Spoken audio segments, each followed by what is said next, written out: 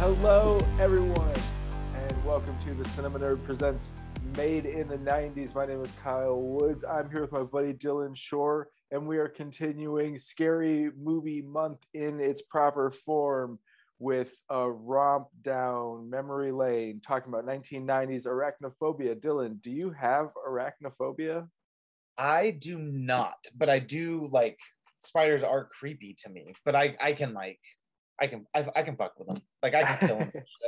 I don't get like I have if there was some big one, I'd probably like get me the fuck away from this. Like the ones they have in Australia and shit. Ooh, I don't know if I could fuck with those. Let me tell you what, the dynamic in this marriage on screen of like, hey, let's get mom and kill the spiders is I'm well accustomed to that because my wife is Australian, and there have been some spiders that I've experienced that have fucked me up, and she's like, oh, that's not even one of the big ones. Oh god. So she can handle spiders, and I am a baby that goes crying into my pillow because I fear them so. But I also won't kill them. I'm like, I also, if they're a big one, I want them away from me. If they're a little one, I generally am like, oh, hey, spider, what's up? Because I kind of take that spirit energy of like, oh, creativity, making webs, connections, you know. Well, if one is crawling on me, I got no problem. Fair enough. If I'm feeling attacked by an insect, I will instinctively kill that insect. I'm sorry, insect.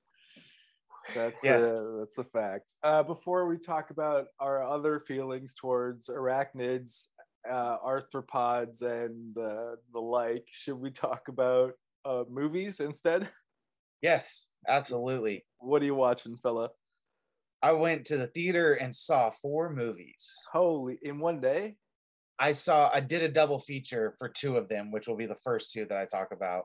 And then the other 2 I saw on 2 separate days. Right on. So first one was No Time to Die, new James Bond. I enjoyed it very much, a lot more than the last one. I did not care for the last one at all. Which one was the last one? Spectre. Spectre sucks, dude.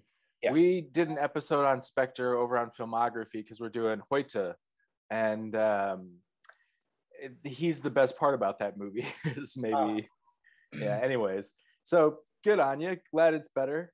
Yes, it's much better. The only thing about it that was weak was Rami Malek. He wasn't that strong for me. I gotta see this thing, man, because I feel like Rami Malek is sort of the Nickelback of actors these days, where you're just like, you have to hate Rami Malek if you want to participate in society. You must agree that he is bad at acting and famous for no reason.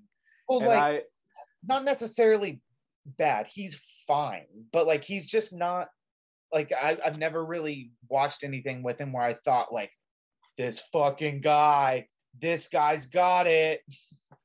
No, I mean, I like Mr. Robot, but I didn't bother to finish the series. That says more about me than it does that show, though, because I watched at least 2 or 3 seasons of it, you know. And he's good in it. That show's a lot of fun. I think there's this thing where the physical transformation part, we're in like a backlash against it, right? And so because that became so central to Oscar wins and I don't know, the craft of acting, now people are a little more like, nah, it doesn't matter if he looks exactly like the guy. Fuck that, who cares? And I think that's worth something. So did he deserve an Oscar for being Freddie Mercury? Probably not, but that wasn't a good movie, and his performance was just like an SNL sketch. It wasn't anything fancy. No, it's nothing fancy, but it's a little bit canny, right? He not at the same level of like Jim Carrey or sorry, Jim Morrison and Val Kilmer is the comparison that I'm trying to draw.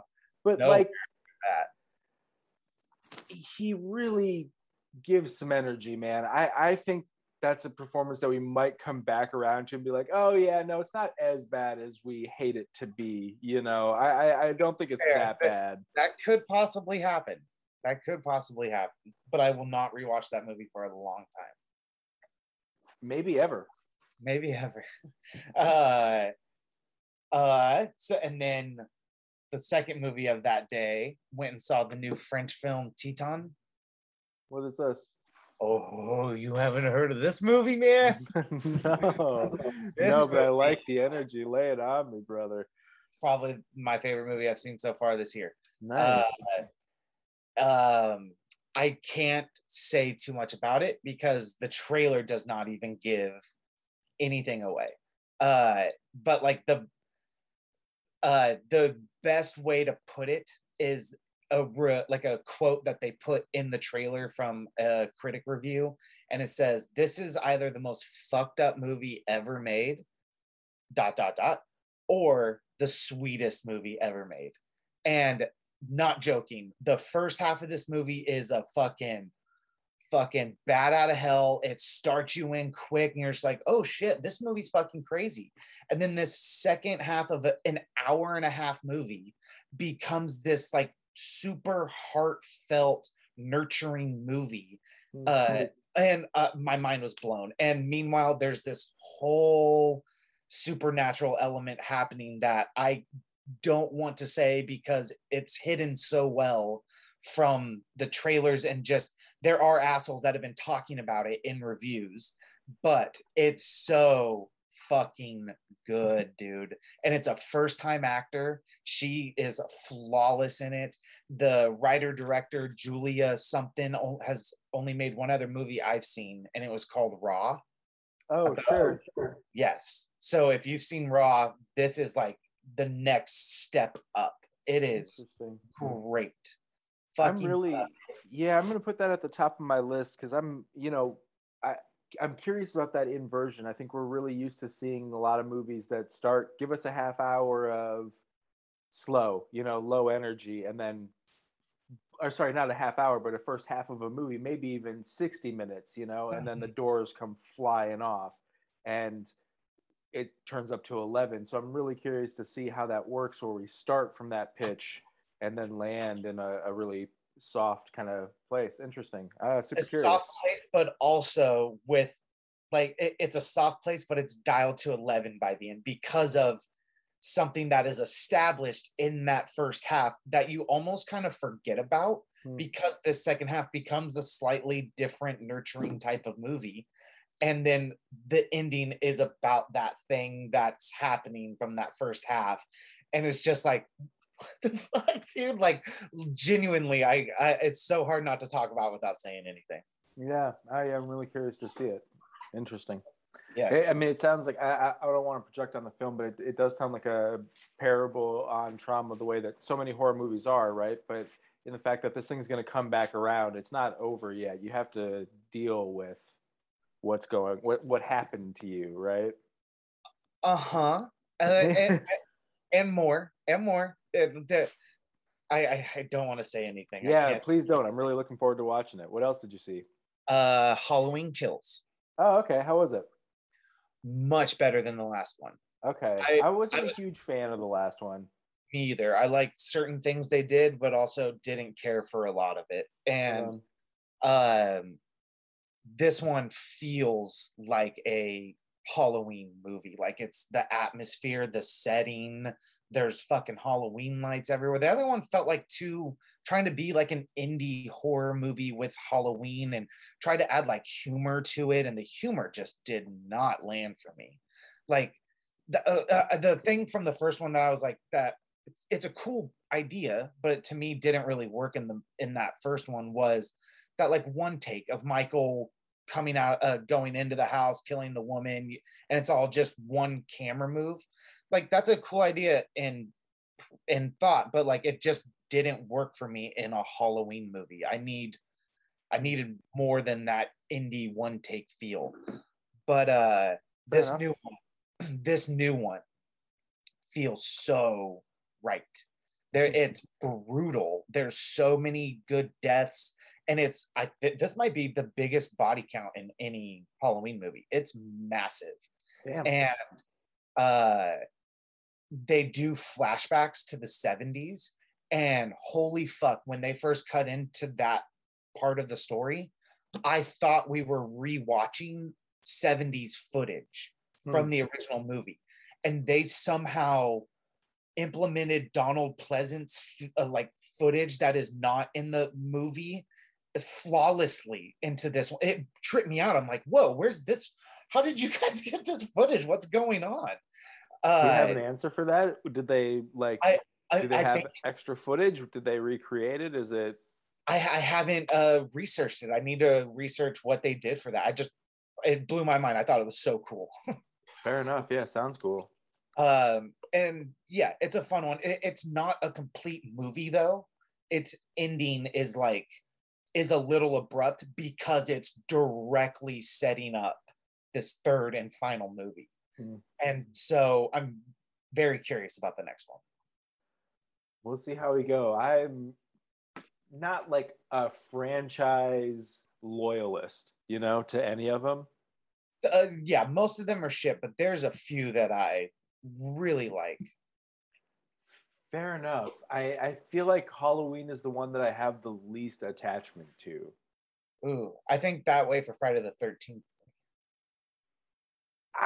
The attachment that I have to Friday the 13th is sort of like the cultural iconography of it. I think if you put a Jason mask next to a Michael Myers mask, more people are going to identify the Jason mask. No way. You don't think so? No, disagree, because Halloween establishes that mask from the first movie. You don't get the Jason mask until part 3. Right, but the mask is so iconic that people don't even, like, when they see the first few movies, it's like, wait, where's the mask? When does that come in? So the fact that it didn't even come in till later, the thing that you're saying is evidence of the thing that I'm saying. You see? I don't know. I'm still going with Halloween here. We got to do the Pepsi Cola test, man. Yeah. Log on to the internet and vote with your computer. And the last one I watched, which was definitely the most disappointing one out of the 4, and had big hopes for it too, but it just wasn't what I wanted, was Lamb. What's Lamb? The new Icelandic film with Noomi Rapace, where her and her husband live on this farm in the middle of Iceland, and one of their sheep gives birth to a baby, but with a lamb head. This is part of the Old MacDonald extended universe, right? Yeah. It's with the pig the trailer and the cow. What was the cow one, right? Sorry. Go ahead. The trailer's so good. It seems like, there's like a great movie in there, but the like story arcs they chose, and it just seemed like bad writing that wasn't like fully explained. Not even necessarily needed to be explained, but just a little more. I don't know. Everything was so vague, but at the same time not. And the first half takes so long to get to anything. By the time you the first moment of the movie establishes something that my mind just lingered on for this whole movie, and you hear like this growling, like this heavy breathing, and some horses get scared, and like you see that for like 2 minutes. You just hear this heavy breathing, like go back to it one other time for a brief moment. I'm like, what the fuck is this voice? I need to know what's this growling? I want to know what that is. You're lingering too long on this family, and it's not interesting enough for me. And when you get to what that was in the final 5 minutes of the movie, it looks cool, but it's not anything special. It's not. It's like a folkloric drama that's being mislabeled as a horror movie. Yeah, it is not a horror movie by any means. The question that keeps coming back to my mind is the sort of things that are missing and hitting you over the head feel very folkloric or sort of nursery rhyme, No, folklore is really the right term. And so there's things that I that go with though. Like the folklore part, I go with. That's cool. Be vague with that stuff.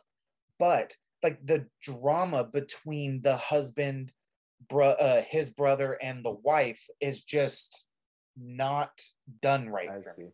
Okay. It didn't. It fell flat. That's all it was. Yeah, fair enough. Yeah. Yeah, if I was I wanted. looking for a fairy tale and got a domestic drama, I would check out. Yep. Yep. Yeah, it's kind of like a parental, like a lot of parental themes, like taking care of something that's not yours, and what the lengths you go to be a good parent. Okay. I mean, yeah, Which rife with tension. That's dramatically fertile. Yes, absolutely. But yeah, T-Ton is the way to go. Sounds like it. Really curious about that. Mm-hmm. Right on. How about you? What have you watched? Man, I've been watching classic horror. It's been a really fun October.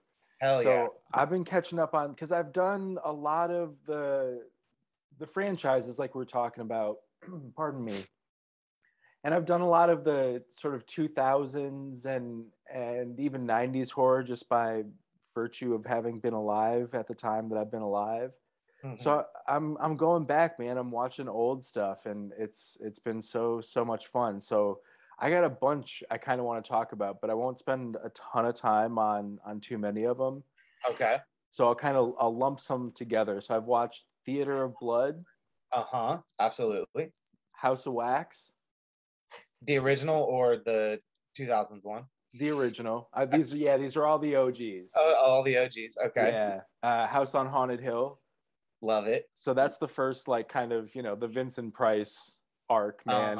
And because I was carrying over from our last conversation, I'd watched what was The Last Man on Earth, and he's just like so fun. And Theater of Blood in particular is a real great encapsulation of his energy, where he can go from so campy to like so fucking scary, but so damn silly. And then whatever. So I am just entertained by those movies. I really like the original House of Wax.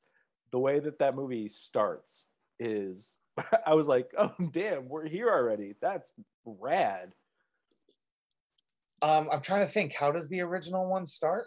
He has this visitor who's just a total dickhead to him and is like, your business model sucks. One fire and it's over. And he just sets the whole thing up. And that's like it. So that's what kind of spurs him into rebuilding, into the trapping the people and the blah, blah, blah, blah, blah. But the audacity, man, was really, really delightful. Fun fact about the original House of Wax. Please tell me. The first film ever presented in 3D. Color 3D. Okay. Yeah, that tracks. 1953. Yeah, there's some crazy shots of some of those mannequins. Yeah, I could see those reaching out into the theater and being very, very alarming. I watched the original Village of the Damned. Nice. Yeah, I've never seen that. Have you seen? I guess there's a Carpenter did a remake in the 90s. Yeah. Doesn't it have Reeves? Christopher Reeve? Maybe it does. I have not watched the remake, although I am kind of looking forward to checking it out. I'm pretty sure it's Christopher Reeve and Kirstie Alley. Hold on. Weird. Yeah, I think this was his last movie. Yeah, it was his last movie before he got paralyzed. Huh. Yep. Interesting. Yeah, I mean that tracks. Yeah, I'm sure he's father or whatever, Daddy, the character's name is. He's got the jaw for it for sure. It's the one of the fun things about watching these movies is seeing all of the archetypes crystallize. And so the sort of like slow talking blonde kids in short pants thing is like, oh yeah, that's always creepy. It's super cheesy here, but it's fucking creepy. And then I'm also currently living in the countryside of England. And so some of these little, like I just out of the corner of my eye was like, oh, have I been to that pub? No, not that one. Not that one. What town did they film in? I would have to look. You tell me. Let's see. Village of the Damned, 1960, right? 1960. Yeah, that's right, 60. Locations. Lechmore Heath. Man, that could be anywhere in England, mate. I have no idea. Was shot on location in the village of Lechmore Heath near Watford. Oh, okay. Approximately 12 miles north of London. Yeah. That's not anywhere near me, but that makes a lot of sense because that's in the same direction as like Aylesbury and Pinewood, and all the studios are up there to the northwest. Yeah. So Creature from the Black Lagoon, not much to say there. Love it. I love Creature from the Black Lagoon. I do too, and I'm kind of like digging on movies that seem to exist because somebody had an underwater camera. Like there's so much footage, and especially at that time, it must have been an incredible novelty to witness this thing.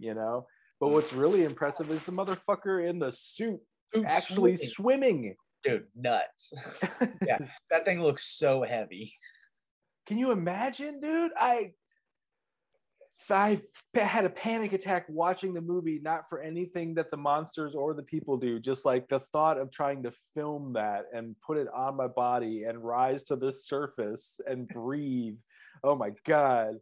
I have the Creature from the Black Lagoon box set, and it's got all of them in it, and highly recommend watching. I think it's 3, and Clint Eastwood pops up as a scientist. It's like one of his early roles. Wow. Yeah. Great. Can't wait. Watch Night of the Hunter. Love it. Great movie. Yeah, I didn't love it, but Robert Mitchum is super creepy. The Stark, it's I had flashbacks to film school, and then watching it's the first time I ever watched the movie in total. It was like, oh yeah, no, this is why they teach it in film school, and you sort of wonder how they got away with making something so upsetting at that time and so quaint. It's that conflict of and home invasion stuff is always so goddamn upsetting. Mm-hmm. And yeah, anyways, it's really worth a watch, but like just antiquated enough that it comes off as cheesy at moments. You know what I mean? Or like I think that's of the time too. Just we've gotten so accustomed to modern day filmmaking and what has become really good filmmaking that they were still like finding filmmaking in the 50s. And yeah, that was like a boundary pushing movie. So they definitely exceeded those boundaries too. They went far beyond them. People were shocked by that movie. And I think the campiness just comes from the time.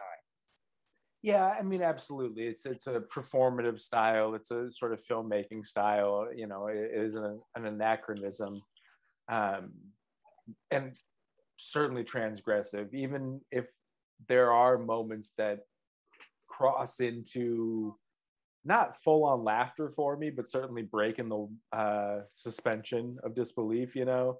There are plenty of moments in the movie where I'm just like, God damn, that's fucking creepy. Just really upsetting.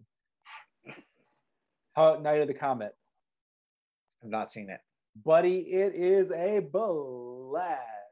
Night of the Comet. Yeah, it's like 84-ish. I don't know. I might have the year slightly wrong. No, it's 84. Decidedly 80s energy. It's so much goddamn fun.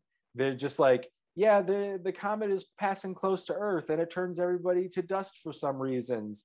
And we have to survive at a shopping mall, I think. But then there's scientists underground that are trying to save us. And if you're in, if you're into like, chopping mall and kind of schlock horror from the 80s, man, you could do so much worse. It's a lot of fun and a pretty good looking movie too.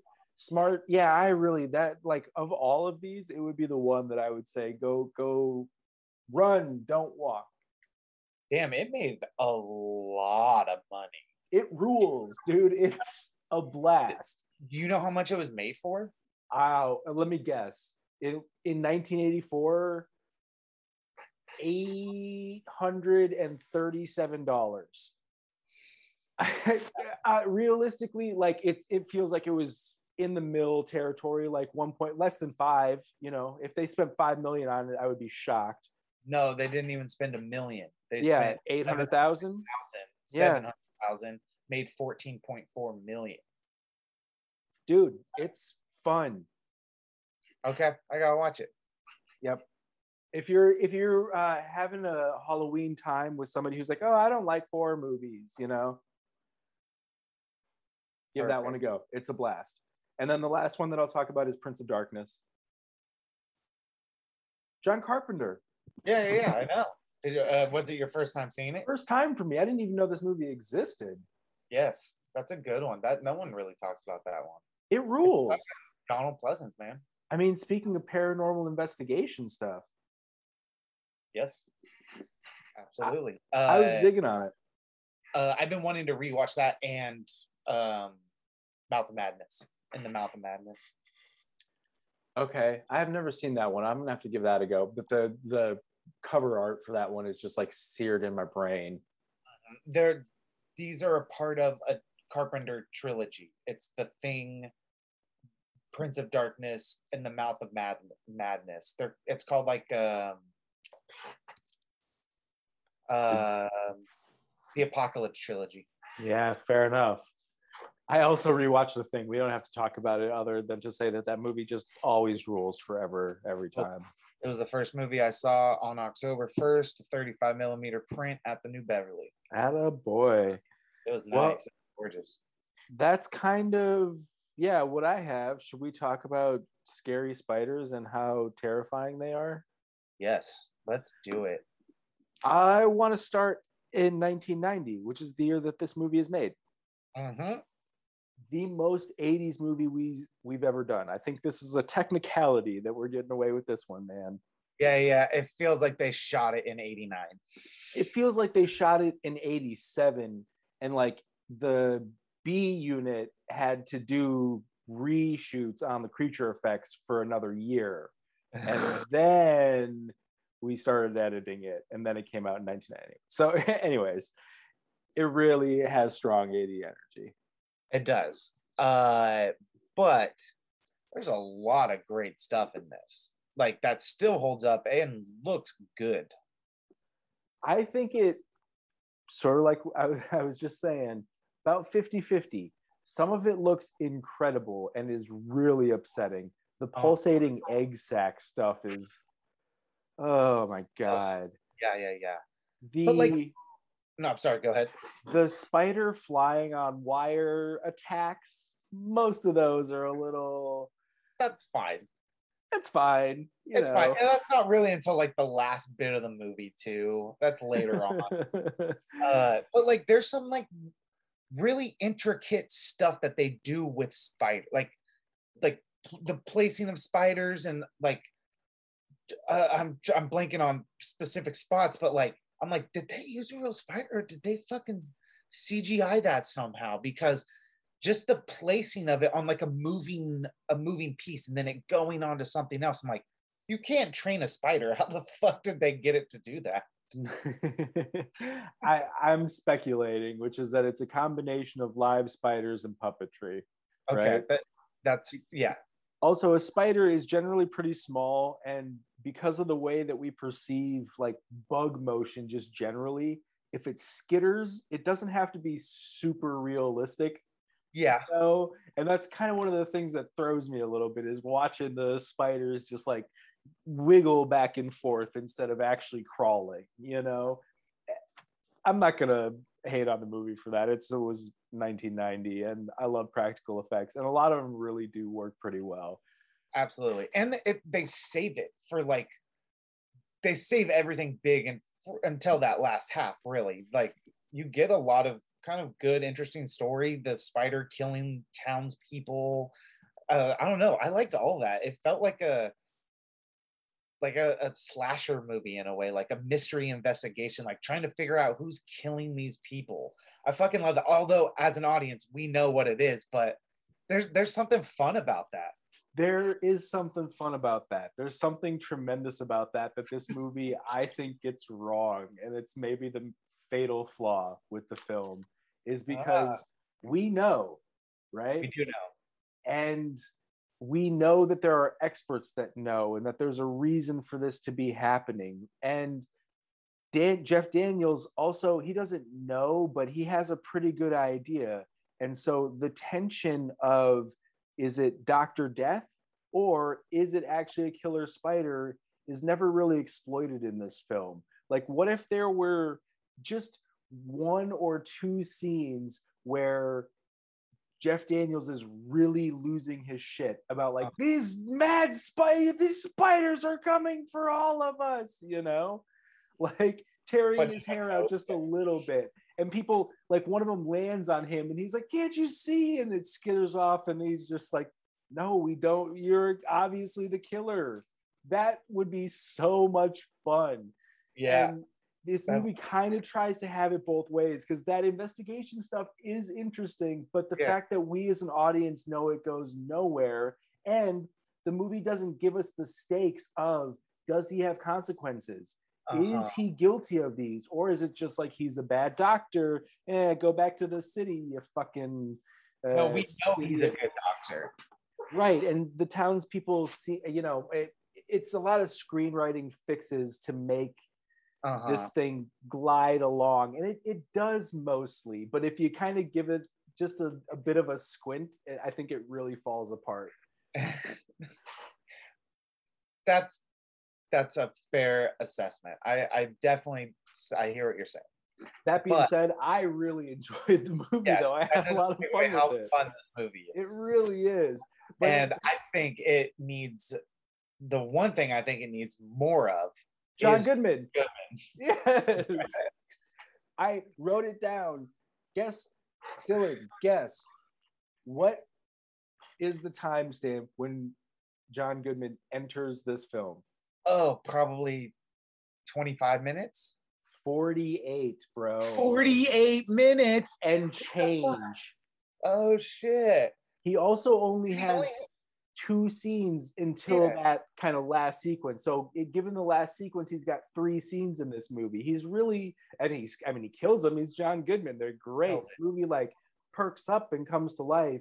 But in the tradition of this conversation, I think the first half is not fatally flawed, but every time I watch this movie, I am surprised again at how long we spend in the jungle. Yeah, you're there for Dylan. How long do we spend in the jungle? Solidly 15 minutes. 17 minutes. That was a really 17 good guess. Minutes. Yeah, it's long as fuck. It's really, really long, man. And I like it. It's good. But like you really just that opening scene to set up the scientist and the body going home. But like they do spend 17 minutes there. That's nuts. And there's like a whole subplot with the cameraman who is sick with a fever that is unexplained. Yeah. So, but that's maybe too cloudy. This is the thing, is like, oh, he had a fever, so we don't know that it's a spider bite that killed him, right? So that's why it can just go on along. And it works. It does. It just is like a lot of solves and not a ton of story. You know what I mean? And so it's like, this is the first time that I've ever thought of it as being a Jaws ripoff, but the fact that it's doing like, oh, I'm afraid of spiders and I have to take down the spiders at the end of the thing, and the townsfolk don't believe me that it's spiders, we gotta close the beach. Spielberg did produce this movie. Well, and Marshall, right? It's Frank Marshall, who is England Entertainment. Yeah. And Can we just talk about Congo instead?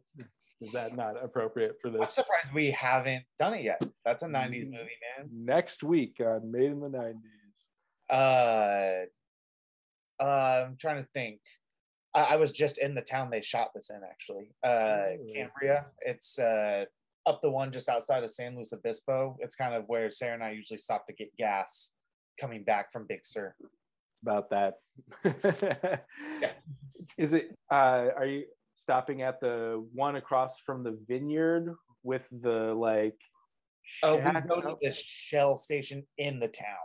Like it's right off of the one. You're played, dude. If you go a little further north, there's a vineyard with like a little shack kind of restaurant, and it totally rules. But there's a gas station right across from it. But the only thing is that it's like Reggie's gas station and fishery. You know, you just Fisher. Yeah. Sorry. No. Everyone go to Cambria. Everyone go to San Luis Obispo. It's a great time. Let's see what else about this movie. Despite being top billed, Jeff Daniels does not appear on screen until 20 minutes into the film. This is what I'm saying, man. The first half is a little crazy. The second half is a lot crazy. It feels a little. I mean, I'll give him credit. It never feels disjointed. You know what I mean? It's only when I'm looking back at this thing and going, "Wait, what just happened to me?" that I'm like seeing the seams, you know. But I'm just floating along on the ride through really all of it. Yeah, and it lands some like great humor too. Like it does what B movies could do really well. Like have fun with your horror movie and still have like some great genuine chills and it doesn't really have like scares to me. It's chilling and like, oh, it's gross. That's the level that it gets me at, is just like I'm just like grossed out by this movie. Don't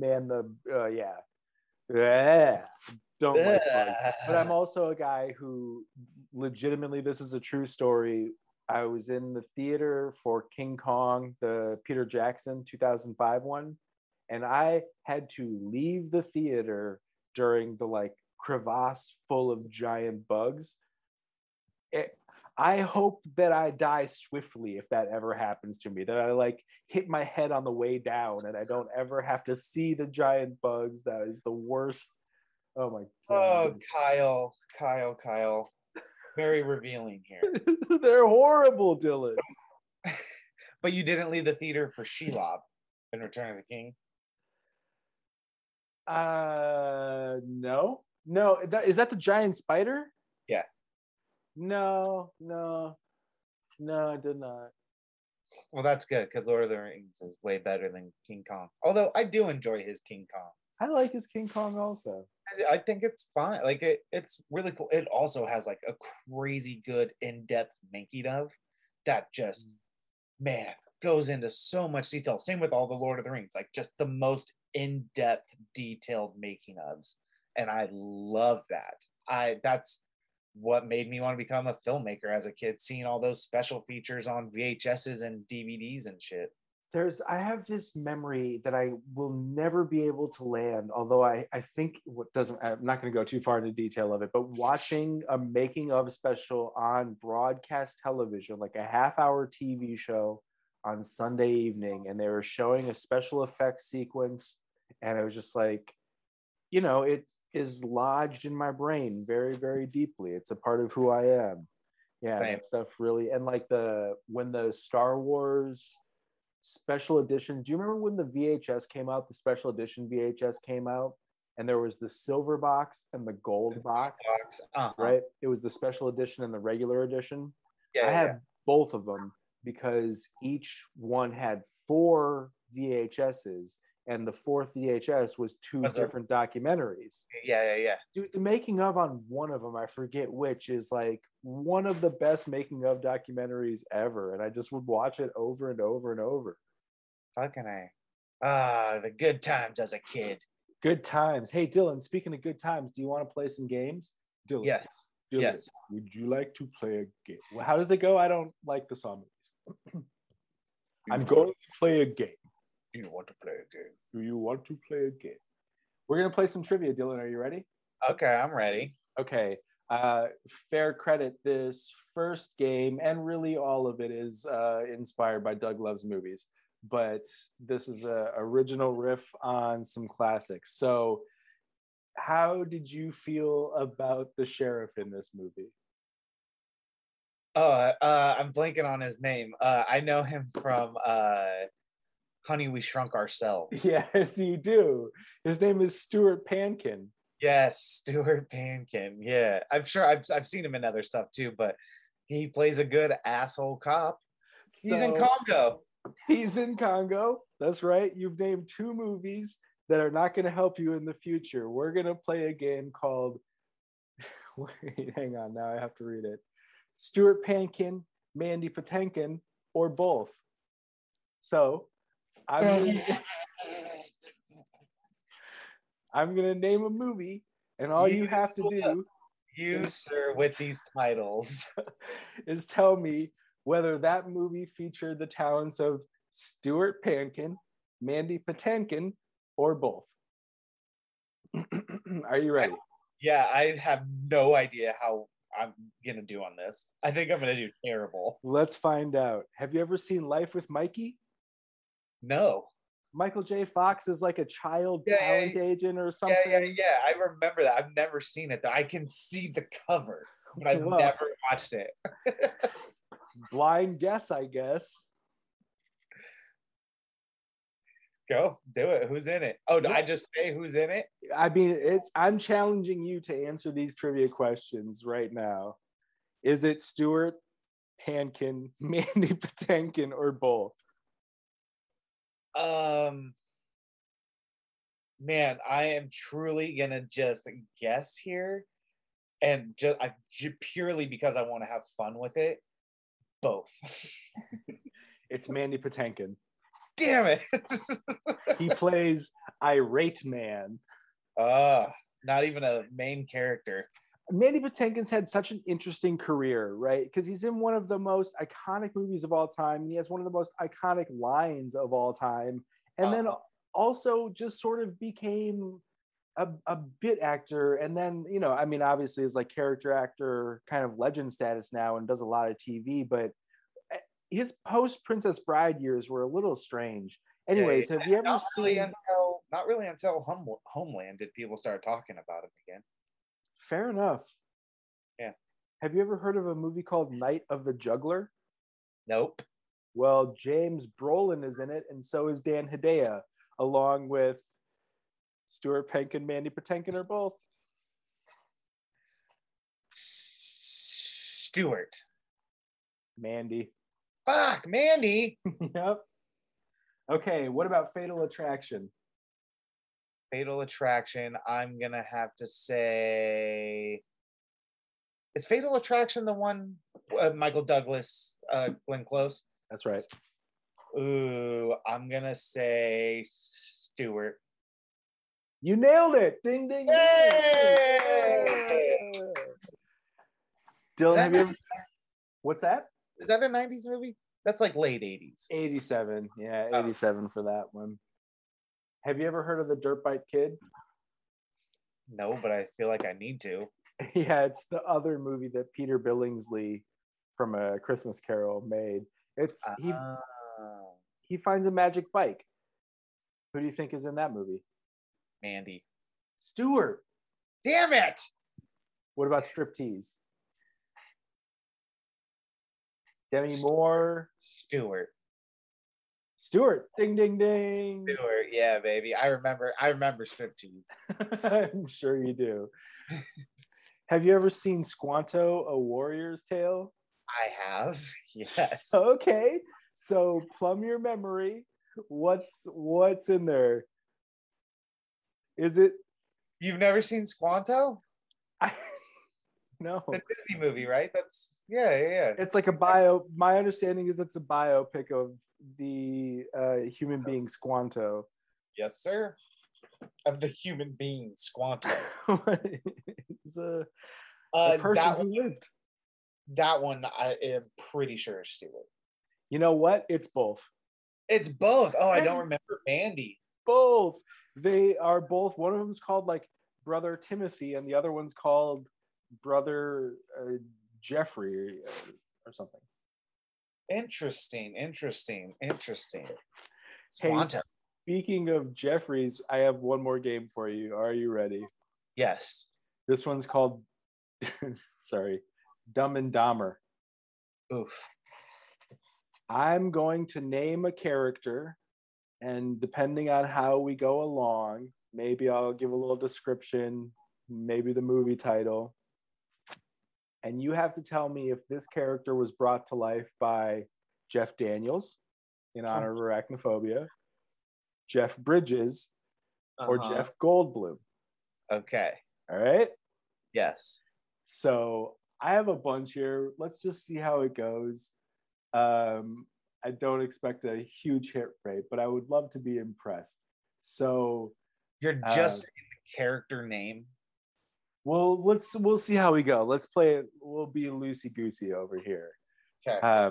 So like, you know, in this movie that we just watched, Arachnophobia, did you catch Jeff Daniels' character's name? Yes. No, you didn't. You did not. Yeah, no, it's totally there because he goes that when the old doctor's dying, he goes, get Jennings. Wow, nice. Yeah, Dr. Ross Jennings. I would not have got Ross. Okay. I'm going to give you the names. So in honor of Dr. Ross Jennings, we're going to start with doctor names. Remember, we're playing the 3 Jeffs. Yes. Let's start with a gimme. Dr. Ian Malcolm. Well, come on. Goldblum. All right. See? You can do this. Yeah. How about Dr. Alex Tremor? Dr. Alex Trimmer is Goldblum. No. Damn it. Do you know the movie? No, I thought it was going to be The Fly. No. Dr. Alex, nope, don't know it. It's from a movie called The Butcher's Wife, and it's Jeff Daniels. Gotcha. Nope, do not know that one. Okay, have you ever seen Kiss Me Goodbye? I don't think so. No, Jeff Bridges plays Dr. Rupert Baines. How about Cheaters? Have you seen Cheaters? I don't think so. The TV show. No, not Cheers. Cheaters. I know the Cheaters. You've never seen Cheaters, the TV show? Oh, yeah. Didn't that dude get stabbed? Yeah, on TV. Jesus Christ. God bless America. I have not seen that movie, no. Jeff Daniels plays Dr. Gerard Plecky. These names. Buddy, I got some names for you coming up. Okay. Should we talk about K-Pax or just like throw it into a hole and pretend it doesn't exist? I only saw that movie one time in theaters and never wanted to see it again. That's the appropriate response to K-Pax, and sorry to Jeff Bridges, who plays Dr. Mark Powell. Dr. Mark Powell. Okay, let's go beyond doctors and do some other professional titles. Are you ready? Yes. Who's Officer Harry Temple? Pop quiz, hot shot. Oh, I know that. Officer Harry Temple. Fuck. I'm going to say it's Jeff Daniels. It's Jeff Daniels. Yes.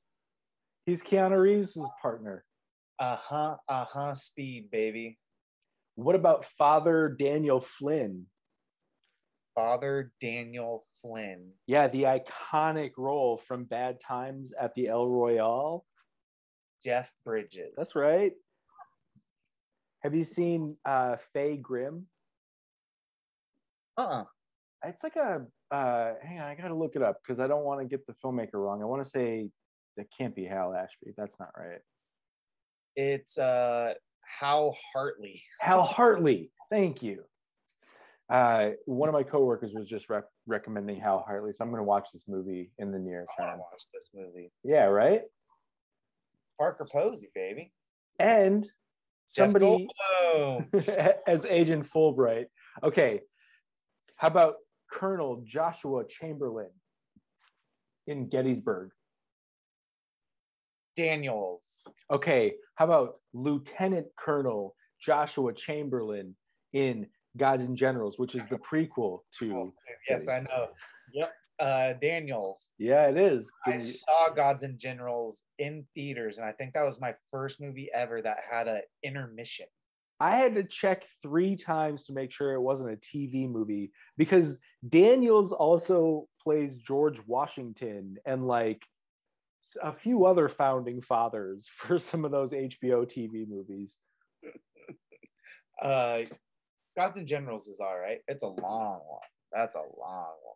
I mean, if it's got an intermission, I suppose. Mm-hmm. How about Representative George Fergus in State of Play? I like State of Play. That's the Russell Crowe one. And Leo. Yeah. No. Ben Affleck. You're thinking Body of Lies. Oh.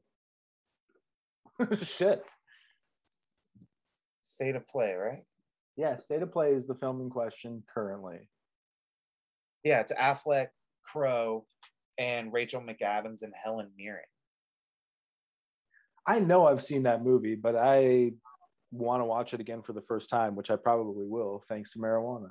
What was the name again? Because whoever it is not on that top 4 build. So what was the name again? Oh, good news. Okay, it was Representative George Fergus. Daniels.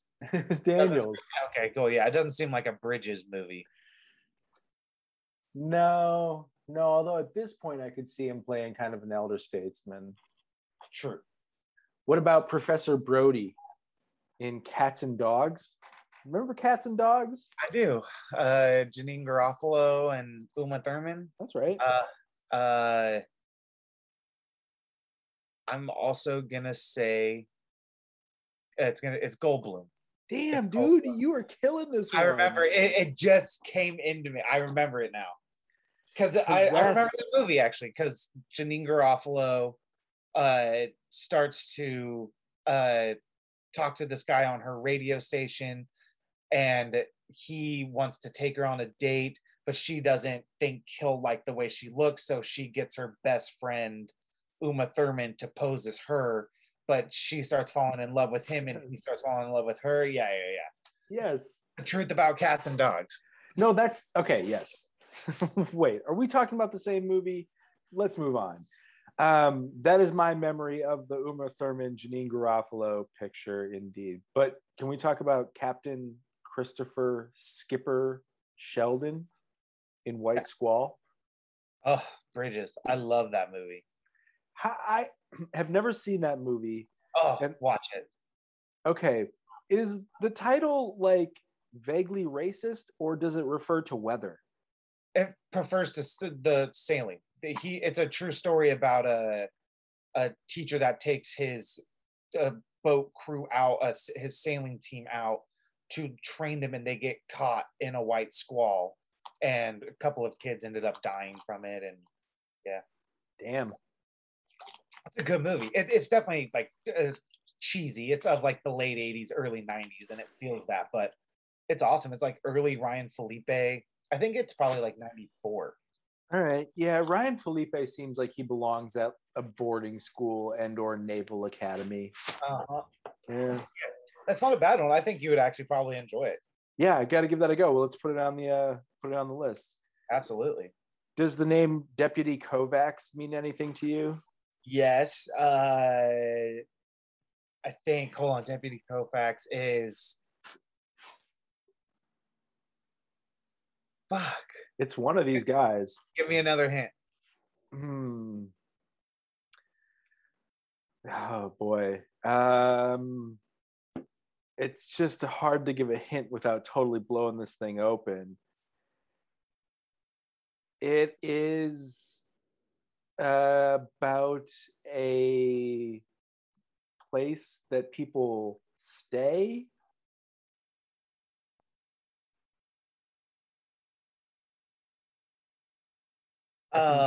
Tell that I've been very helpful. That was not very helpful. Okay. Give me a year. Give me a year. Oh, very recent. Like I want to say 2016, but I don't have it right in front of me. But like the last decade. And what's the name again? Kovacs, Deputy Kovacs. What the fuck? Okay, interesting geographic trivia is that if you think about a city that's actually two cities and it's one side of the river and the other side of the river.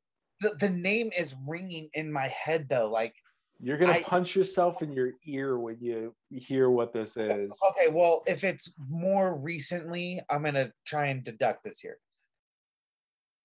Jeff Bridges has not really done anything too big within the last, what, probably 5 years, 6 years? Is that what you're saying here? He's in like a bunch of Marvel movies, but this is not one of those. Is the guy that's in it in Marvel movies? I just figured it out. Okay. Because he is Jeff Goldblum. It is Goldblum.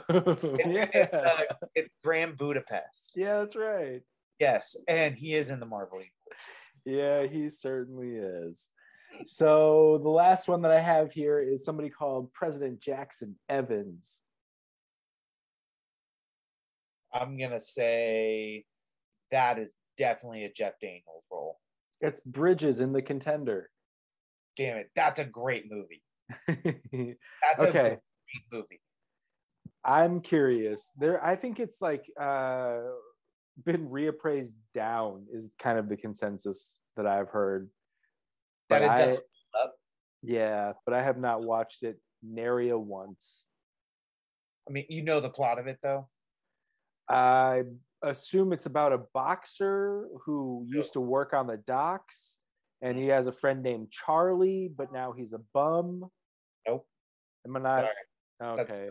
That's on the waterfront. Shit. But the speech about Joan Allen plays I can't remember her position, but she's a contender to be the next vice president. And people dig up shit about her past and how she had a threesome. And it's just about the shit that she's taking now because of that. And is she going to get the job? Damn. It's a big cast. There's a lot of people in that movie. Including Jeff Bridges. Do you want to do one more round and we can wrap this bad boy up? Let's do it. This round is called the definite article. Ooh. So, like the dude. Yeah, well, that's easy. How about the Brundlefly? Jeff Goldblum. The Giver? Bridges. The Wolf King Niagara. The Wolf King Niagara. This is the only voice credit I have on here. I could have used others. Actually, I'll do another one. How about that? I think that one's going to go to Goldblum. That is Goldblum. What movie was that? Hotel Artemis. Oh, okay. How about The Preacher? Bridges. No, sorry. Damn. It's in Because Winn-Dixie. Daniels. That's right. And the Blue Man. Blue Man. 5 people you meet in heaven.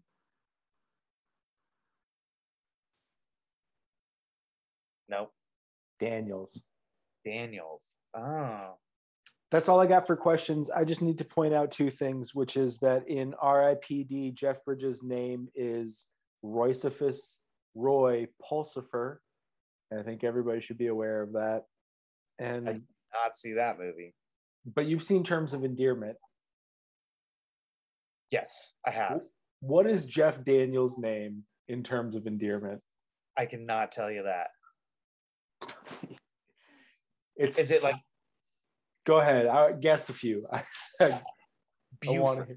Yeah, it is like Buford. It's like Buford. It's not at all Buford. Webster. You're so in the right vein, dude. Oh man, this is fun. I like this one.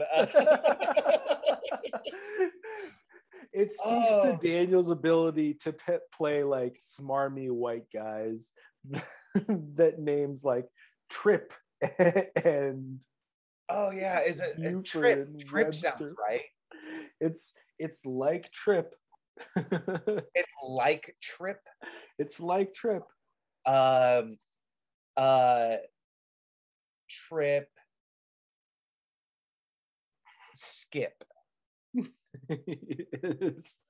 Flap Horton. Flap Horton. Flap.